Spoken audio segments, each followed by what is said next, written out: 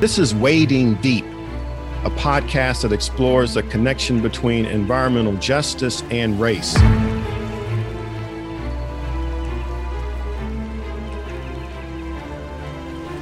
Racism pollutes our people and land. Resilience, our strength of spirit and hand. Resurrection, our healing. Made whole we stand.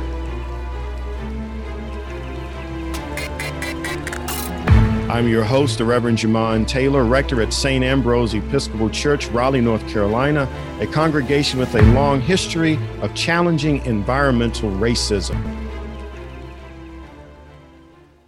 I am honored to welcome today's guest, Amin Davis, who is a board member for Partners for Environmental Justice, PEJ. Welcome, Amin. Thanks, Reverend Taylor. I appreciate you having me. Look forward to our conversation. What is environmental racism in your own words? In my own words, environmental racism are policies and practices that essentially put communities of color and low wealth communities in situations where they're subjected to either dirty water, dirty air, or too much water or not enough water, essentially environmental hazards that the rest of the population are generally not subjected to. I like how you phrase that, subjected to, and also in terms of dirty water or not enough water. I know for the past, I guess 5 or 6 years, we think about Flint, Michigan. We think about what's happening in Jackson, Mississippi, water quality, and these are certainly Black and sometimes brown communities.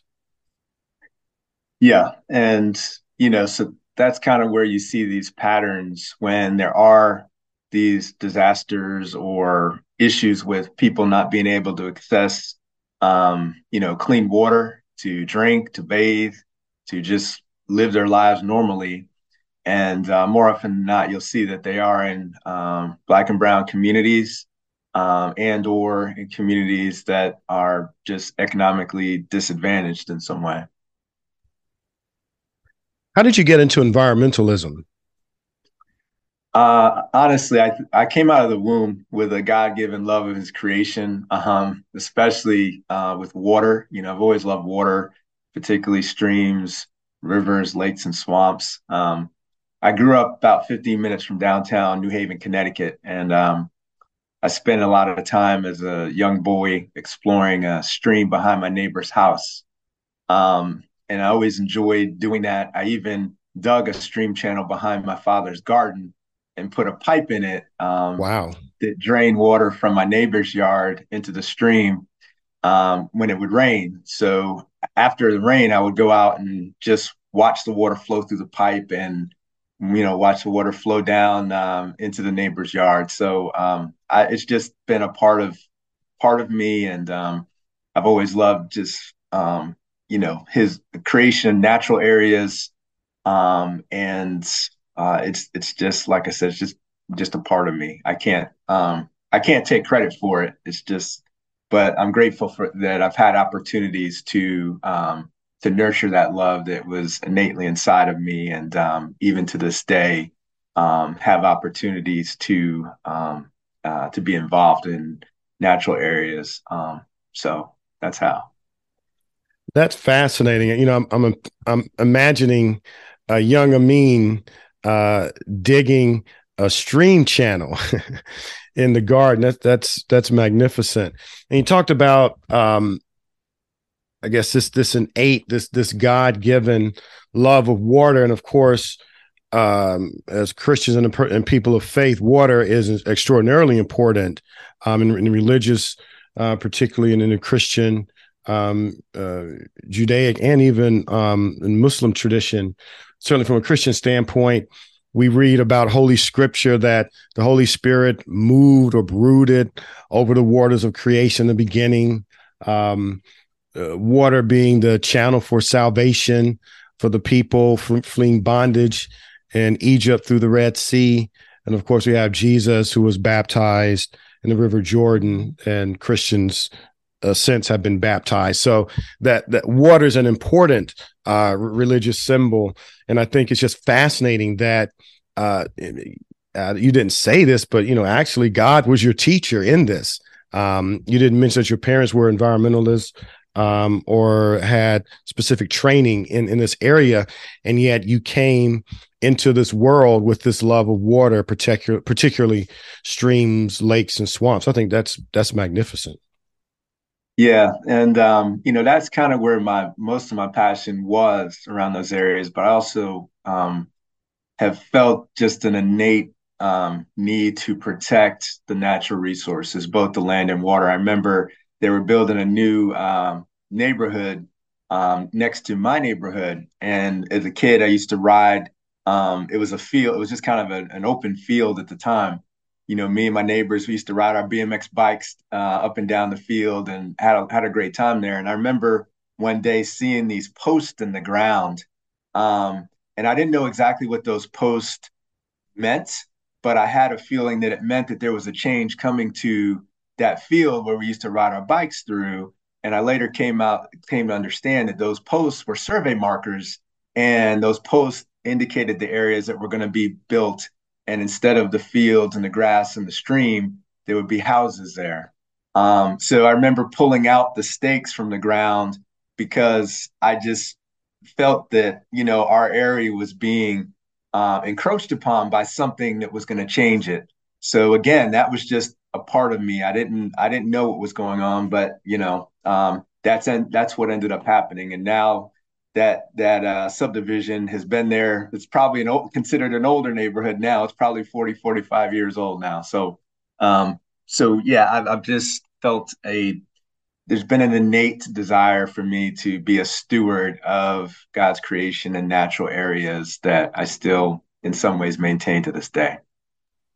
Yeah, and what a great story about an activist, Amin, the activist, the young activist with the BMX bike pulling up the stakes. I mean, there's so much in that story. We think about when developments happen that notices go out to people who are 50 feet away from the property, and 50 feet is nothing. What would it have looked like with this development, this neighborhood, if the developer had bridged conversation, community with your community? If you didn't stumble upon this by riding your bike, but your parents knew that this was happening because the developer had enough courtesy and human sensibility to engage the community, to talk about maybe some benefits, to maybe even explore naming. So many possibilities. But what we find time and time again with development is that developers come in and encroach, domesticate a space, and it's theirs. And the neighbors, they'll get a notice of 50 feet away, but have no say. And I love that image of your pulling up the stakes as a sign of protest of, hey, this is our play area. This is our space. And we have a say in it. And my power right now is to pull up that stake. I think that's great. Yeah, yeah. And I think where I grew up, I don't even know if they had rezonings. Again, this is when I was, in middle school, elementary school, middle school. And they may have, and I might not have been aware of it. But regardless, I think we weren't aware of what was going on. And like you said, that when changes like that come to an area, oftentimes the folks that are going to be affected aren't given the common courtesy of being able to be told what's going to go on, or to even have a stake in what will go on that may affect their neighborhood. You're absolutely right. Another reason I find your area around water so fascinating is, there's a narrative, that Black people can't swim or Black people don't like to swim. And, there's so many stereotypes around that. And the fact of the matter is that in the United States, it was illegal for Black people to be members of country clubs that had swimming pools. So if you were Black in America, the way you would learn to swim is if you or a family member had enough money to have a pool in the backyard, or lived on a coastal area and could go and swim in the ocean. And we know that swimming in the ocean is difficult anyway. But your love of water, water quality, preservation helps disrupt that narrative. And I think when people jokingly talk about Black people, African Americans not being able to swim, um, they do it outside of the historical context. You can't swim unless you are near water or you have water to swim. You learn by swimming, by being in water. So if you don't have water, you can't learn to swim. So that was a little bit of a sidebar. I just wanted to throw that in and appreciate your work around water quality. Yeah, and that's true too. That and often, particularly in like urban areas as well, it's not common to have swimming pools or things like that. And just in our culture, it's not common. The way I grew up was atypical of even a lot of my family. So I realized that my upbringing may not be typical of the Black experience or whatever. But yeah, a lot of things in our world are based on opportunity and exposure, and that we'll probably talk about that a little bit later in terms of what I've felt strongly and what I've gotten involved in later in my life. Can you talk a little bit about Partners for Environmental Justice, PEJ, your role and history with that nonprofit?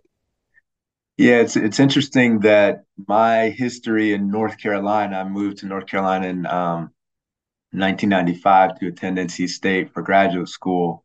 But it's like my life in North Carolina has always kind of directly or indirectly been tied to PEJ and to Walnut Creek. The reason why I say that is as a graduate student, I didn't have a research project. And my professor at the time, one of my professors, a man named Dr. Gary Blank, who I still believe may still be at NC State University, he got me connected with a professor at Shaw University named Dr. Maxine Highsmith. Um, Dr. Highsmith was made me aware of some of the issues, the environmental injustice issues going on around Rochester Heights, and she helped me to formulate a research proposal that became the basis of my research project. I ended up doing a biological assessment of the Upper Walnut Creek watershed, which included study sites along Walnut Creek behind Centennial Campus and along Garner Road near Rochester Heights. As far as my research project, the proposal included some environmental justice elements. The research project didn't, because I was in the zoology department at the university, and that was really focused on animals and water, and it really was devoid of the involvement of people per se.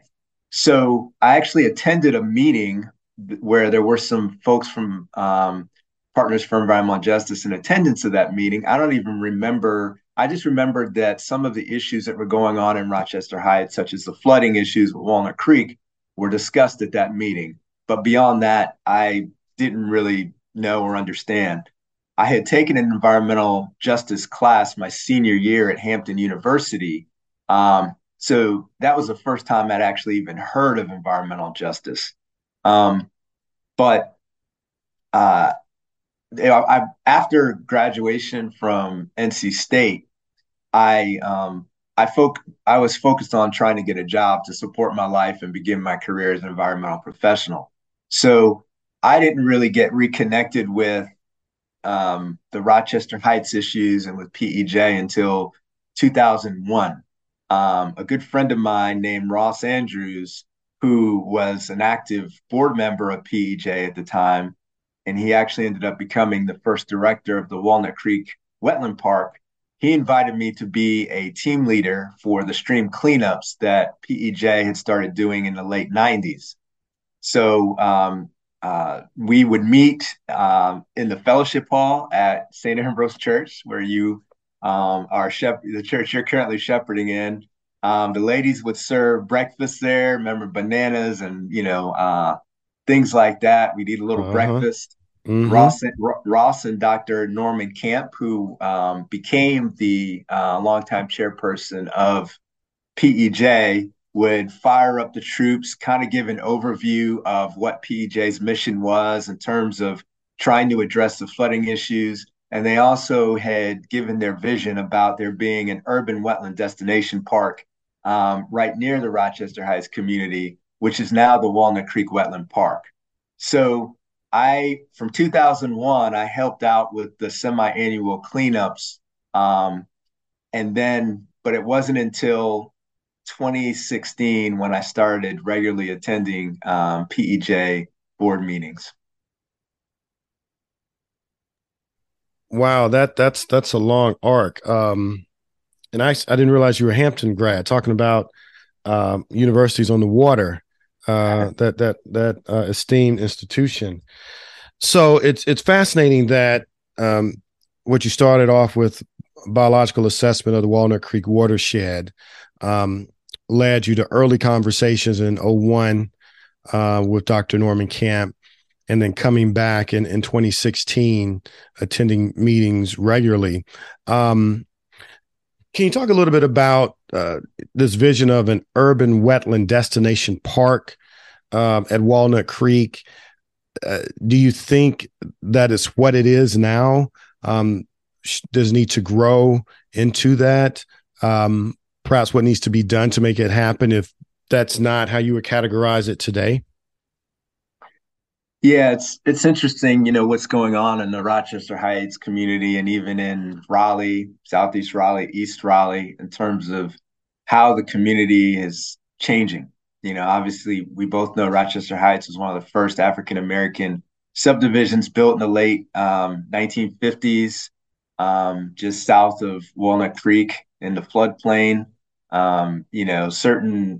There's a newspaper article that talks about how one of the first home buyers was told by the developer that there would be no flooding issues, and probably less than a year after that, they experienced flooding. So that's been a recurring issue almost since the community was built, and it is because of the development pressures.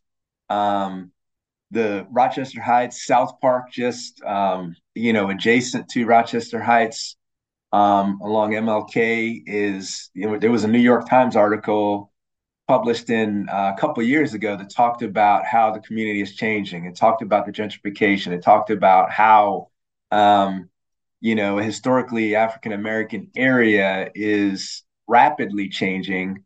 People are being displaced because of the property values that are being elevated in that area. And I've noticed, I actually started taking pictures several years ago as I saw the community changing in terms of the houses. There's different houses going up. There are different people moving in these areas. And so, it's pretty obvious that with Rochester Heights, though, those changes aren't as visible as they are in South Park, because Rochester Heights is on the National Register of Historic Places. That's right. So home buyers can't come in and tear down the houses and make them look different like a lot of the other houses that are being built up in Southeast Raleigh and East Raleigh around St. Augs, all of that. But you can see just by the folks that are moving into these areas are different. Now, I will say that I'm not opposed to redevelopment. I'm not opposed to other people moving into an area that are different from what's there. I mean, that's part of the story of America, right? But I am, a better model of development is one that takes in, for instance, Southeast Raleigh, a nonprofit called Southeast Raleigh Promise has a development model called revitalization without displacement. So if you look at that center, they intentionally try to improve an area that had been under resourced historically, And if you're familiar with that area, they now have a school, Southeast Raleigh Elementary School, Southeast Raleigh YMCA. So they serve education. They focus on the YMCA is health and wellness.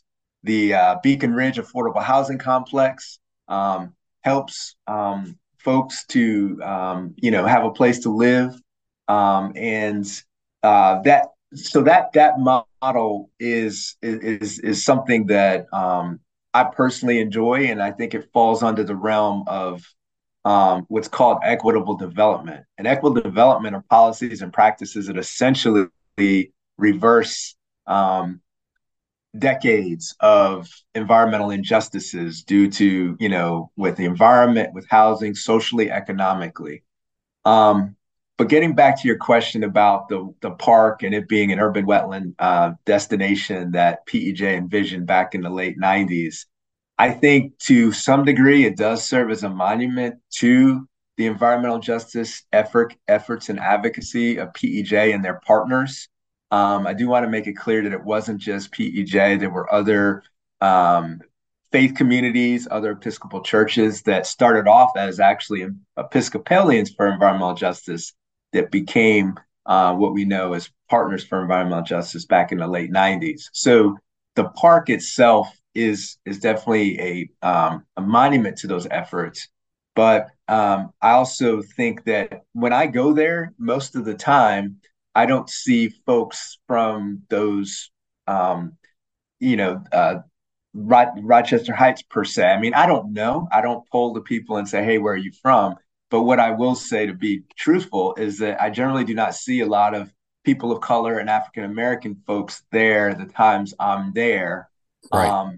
And I think that it would be, in my mind personally, it would be good to see folks that that live in Southeast Raleigh that are African American and people of color being able to access that green space to learn about and also to learn about its history. It would be good to see some kind of model or exhibition at the park that documents the history of how it came to be. I know the former park director, or she's actually retiring, and maybe in a couple of days, Stacey Hagwood, she's made a concerted effort to really share the story of how the park came to be and PEJ's advocacy with visitors, which I applaud her for. But I think holistically, it would be good. We've even talked to folks in Rochester Heights who don't even know the story of how the park came to be.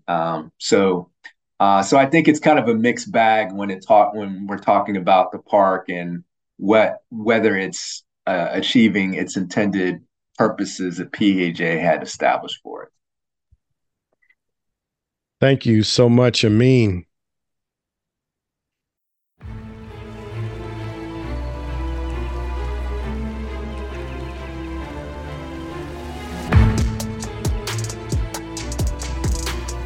The Wading Deep podcast comes to you from a place we affectionately call The Bros, St. Ambrose Episcopal Church, Raleigh, North Carolina.